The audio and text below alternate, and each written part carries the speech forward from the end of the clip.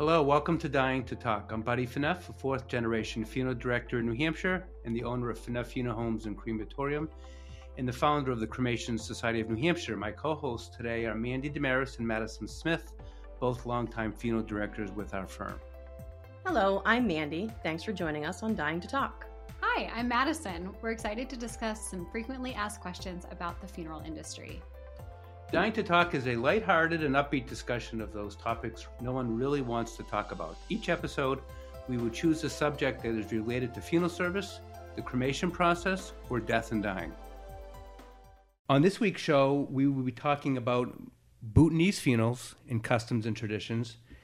The Bhutanese community really holds a special place to me because they, even though they have not been in the community too long, they've actually have asked us to be the funeral home of choice for them, and their ceremonies are wonderful. They're warm and they're very, very different than what we would normally see from a more traditional Western type funeral ceremony. I know, ladies, both of you have probably had more experience with conducting Bhutanese funerals than I have. Why don't you share a little bit about your thoughts? One of the amazing things that I've encountered with these types of services is just the intense involvement of the family members and the community members, how everyone turns out to support the grieving family, and just the free-flowing emotion. It's not the same as your typical, American funeral, where it's kind of a little bit rigid, a little bit formal. For them, it's all about just feeling, and it's beautiful. And it's family. I mean, it's really very. When I say family, it's not the immediate family. It's not the extended family. It's the entire community. And what's very interesting, and Tika would talk to this, is again, as they're here, really as an immigrant culture. A lot of them are working third shift jobs. They don't have access to maybe to the technology. Maybe not as computer savvy as someone growing up here in New Hampshire. So they're not reading the obituaries to get notices. They're not going on our Facebook page. Yet someone passes away, and a day later, the entire community knows about it. And within a matter of hours, we will have hundreds and hundreds of Bhutanese people here for services, and it was really communicated, just like it was in the old days before there was obituaries and social media. Go ahead, Madison. The beautiful thing that I find about the services is again how each family member is able to honor their loved one in a very open way. The symbols and the flowers, all the different rituals that they use in the burial is able to help them heal and express their feelings in front of the entire community, so that the community is able to support them in their grief and healing process. Manchester is actually a lot of people don't realize this is a Bhutanese resettlement community. We're going to talk about Tika and how Manchester was chosen, how many Bhutanese are here. We have a lot of different questions, and our special guest is going to be Tika Adaria, and Tika is the executive director of the Bhutanese community in New Hampshire that are located here in Manchester. Tika, welcome to Dying to Talk. Thank you so much. It's a great pleasure to be with you in this program. We appreciate you coming. So I guess before we get into specific questions, if you could, because I'm sure most of our listeners aren't familiar with really Bhutan, sort of give us a little background about the Bhutanese culture, customs, traditions, and how the Bhutanese community really resettled here in the Manchester area. Well, Bhutan is very a small, tiny country when you see the global map. It's a very small in between China and India. It has little over 700,000 population. So just imagine, not even a state here in U.S. And the country itself has different cultural values. Different minorities live in that country, have come from Tibet and India and Nepal. So that's how the country was built up. About the Bhutanese as a culture, there are basically, when you talk about the refugees who have come to the United States, they are basically from southern part of the country who were officially migrated from India and Nepal in 1616. That's a history shows. And since then, the people have been living in the country. When in late 1970s, there was geopolitical problem in between Southeast Asian region, especially in India and Nepal, and where India acquired Sikkim, another nation from Tibet, and that has become a big threat to the government, the country of the king of Bhutan.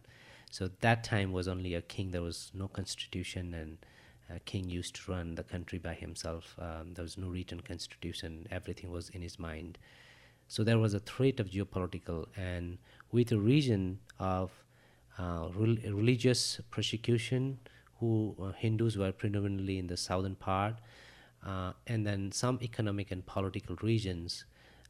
The vast majority of the southern population, over 130,000, had been evicted in 1990-91. That is a time. So many things happened that time. What I remember, I was only around 12 years old, that when the peaceful demonstration was set it up, asking for political rights, religious rights, and freedom of speech in the southern and eastern part of the country. But the government take it otherwise, arrested people, killed many people. Even my father was, with no reason, was tortured and kept in the prison for a year or so. So there are many people were tortured. So because of that reason, people had to leave overnight, cross the border to India, and from there in 1991, in the riverbank of Nepal and Indian border, the riverbank was full of refugees flocked together, over 120,000 in one place. That is a time that international community have drawn an attention to set up refugee camps in Nepal, and this Hindus predominantly practicing Hindu culture have spent over 17-18 years until 2008 in the refugee camp, so whole generations. And since 2008, when United States invited these refugees legally to come here in United States, so since then, in this 2008 to 2015, in 6-7 years time, close to 90,000 people have already come to United States. And how many of those Bhutanese have resettled here in the Manchester, Southern New Hampshire area? The official number that the New Hampshire was able to receive, or people made New Hampshire as their new home, is close to 2,500. But there are some secondary migrations in and out. So we have few families moved to other states, and few families have come from other states as well. So I estimate around 2,200 to 2,500 Bhutanese living in New Hampshire. But when you talk about Hindus in New Hampshire, there are many have come from other countries like India and Burma, so even other parts of the world. So there are many, a significant number of Hindus living in New Hampshire. Okay, thank you. So since this is a show about funeral customs and services and traditions, Mandy, why don't we talk a little bit about some of the questions we have for Tika specific to the Bhutanese cultures and customs when it comes to funeral services? Sure. You mentioned there are approximately 2,500 people specifically in your organization, your community. That's 2,500 people living here, but that's also 2,500 people dying here. And I would assume that would cause a bit of a problem because you have very specific traditions and customs involved in your funeral rite. Did you experience any pushback or difficulty finding a funeral home to provide you with a means to practice your funeral rite in a way that's as close to your customs as possible? Well, it's very good questions. I would not say, this is my experience in terms of people dying and getting funeral service culturally appropriate one. Is a pushback in the beginning when we had in 2009 the first member of our community died. We really had a tough time to get which is the best funeral home that would accept our culture and our values and Right. understand. So we decided to provide, kind of build relations and educate about our culture to the funeral home. And we found FINF. As we approached FINF leadership about specific norms and our culture and how we complete the funeral process, FINF was very excited to accept it and receive us in a way that we feel that we are in our own country, that when we perform our funeral home in a new land. I would not say a pushback, but it's a lack of education of the host community, that how typical Hindus from Bhutan or Nepal, how they perform the funeral home was completely unknown to funeral homes here in New Hampshire.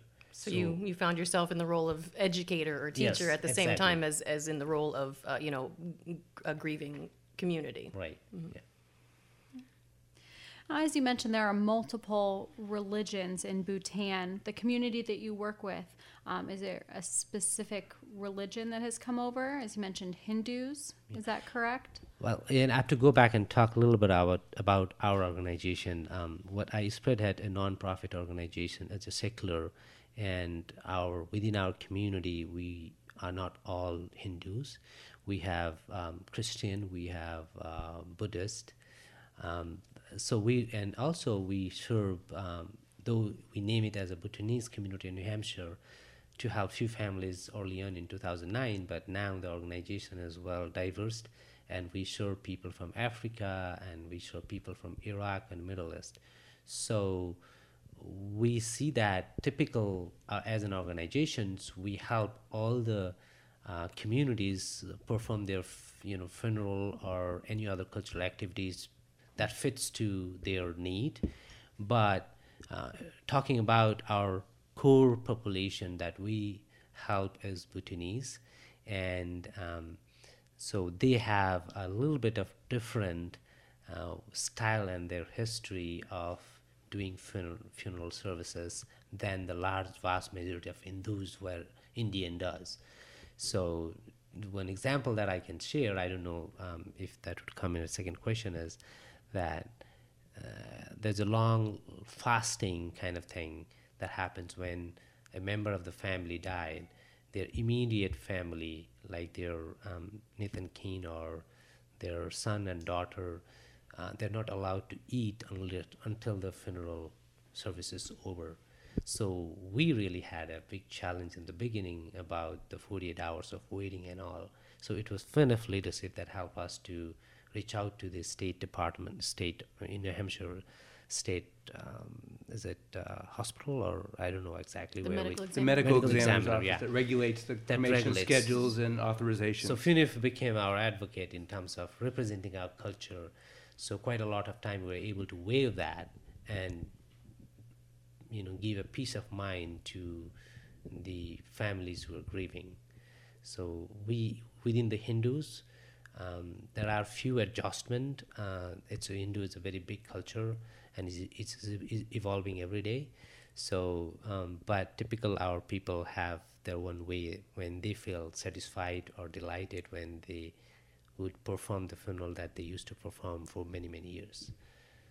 Now, Tika, one of the things that I've noticed in being fortunate enough to serve the Bhutanese community is that in nearly every case, the deceased passes away at home with family members, extended families living in the home, where it's very typical for U.S. families to be in nursing homes, hospitals. Is that a cultural thing where the family really does not place their loved one into nursing homes, assisted living? They keep their elderly family members at home to live and to die?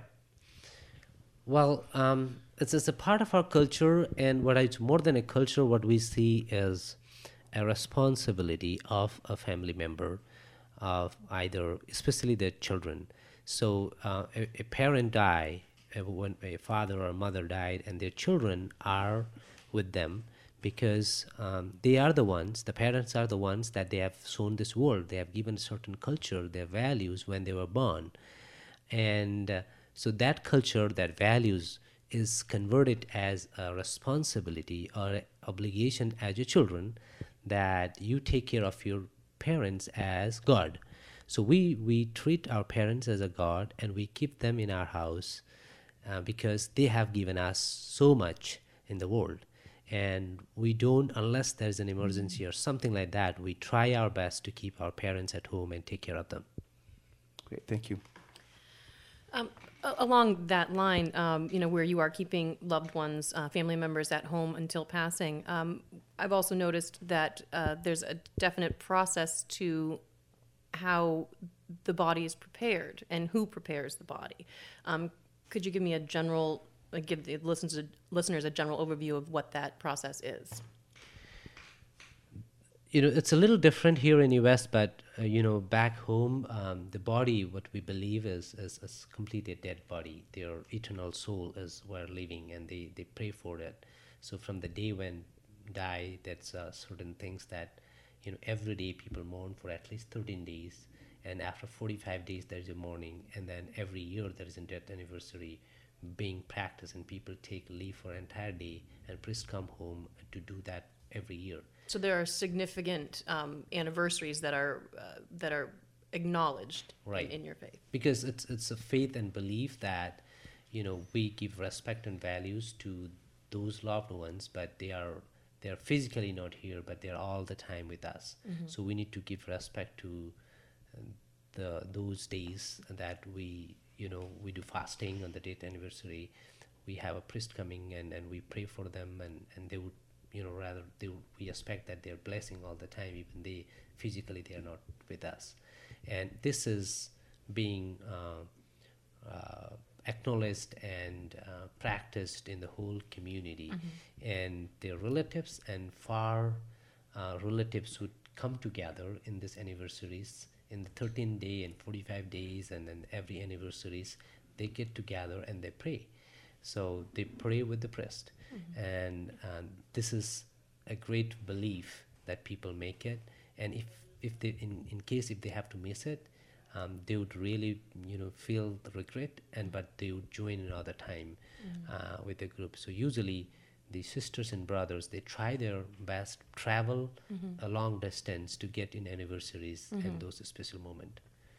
Now, Tika, I'm making the assumption that in Bhutan there are no such things as funeral homes. It's the community that takes care, and probably similar to India, the cremations actually take place outside in the funeral pyre. There are no, gas-propelled crematories like we have here. Was that something that your community had a hard time adjusting to, where trying to understand, well, no, we needed to use a funeral home, we have to follow the regulations, there's actually fees involved, and it's not done outside. Can you address that a little bit? Yeah, you're true. You're right, because there was a fear where the dead body would go, which river to go. In our country, people take it to a river, and actually in India there's a big one where people feel that they could take them into that, and even now they take their asses into the river. Here in US, it's entirely different. It's illegal to have taking dead body and burn in outside in a riverbank or somewhere. You can't scatter in the Merrimack River. Yeah. So, but we as a community leader, we have taken that initiative to play a role of a cultural broker and educate the family members the laws and the regulations and policies that we live here in the United States. So it was easy for the families to understand that we cannot do that. But our option is, we found funeral home which we compare as a saint river, and then we have seen that in every day there are over 200-300 people come here, and they pray.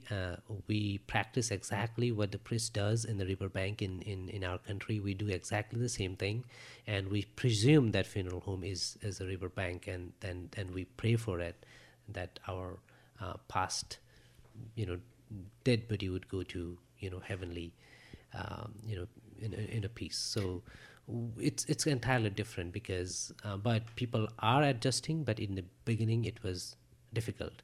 Now we promoted last week's show that you'd be coming on, and we got an email from a gentleman named Raj from Nashua, whose dad passed away, and he was Hindu from India, and we were also very privileged to serve the Indian community as well in northern Massachusetts and southern New Hampshire. And Their custom is after the cremation takes place, they will often bring the cremated remains back to India and scatter at the Ganges River, in the river, I should say. Something similar. Are you going back? I mean, obviously with the political instability there, are family members going back to Bhutan? Are you going to India? Are they keeping? How are the final disposition of the cremated remains handled with the Bhutanese community? Well, I think the family would be really happy, and if they could be able to afford to do that, because I remember when my father's grandmother died in Bhutan.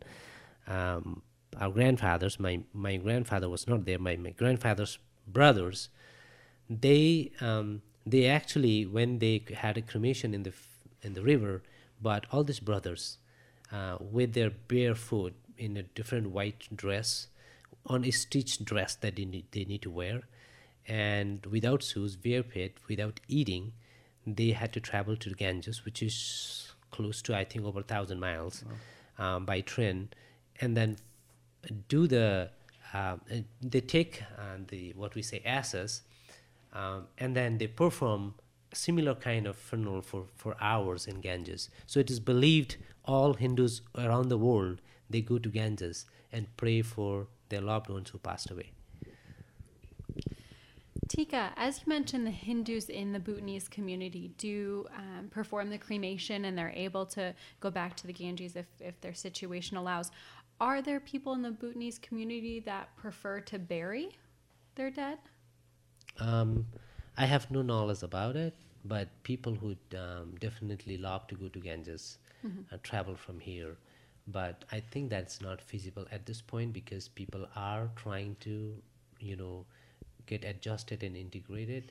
So it's kind of, their job and their leave issue is there. Secondly is a cost. So there are various other factors. So, but Hindu as a religion is very, evolving, as I see it, and flexible. That as a religion, understand that we got to fit into the environment where we live.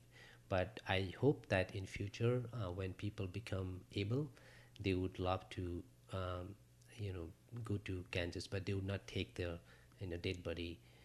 What I see is, unless there is an exception that an Indian who come here and who died, but all the family members are in India, that's a different situations.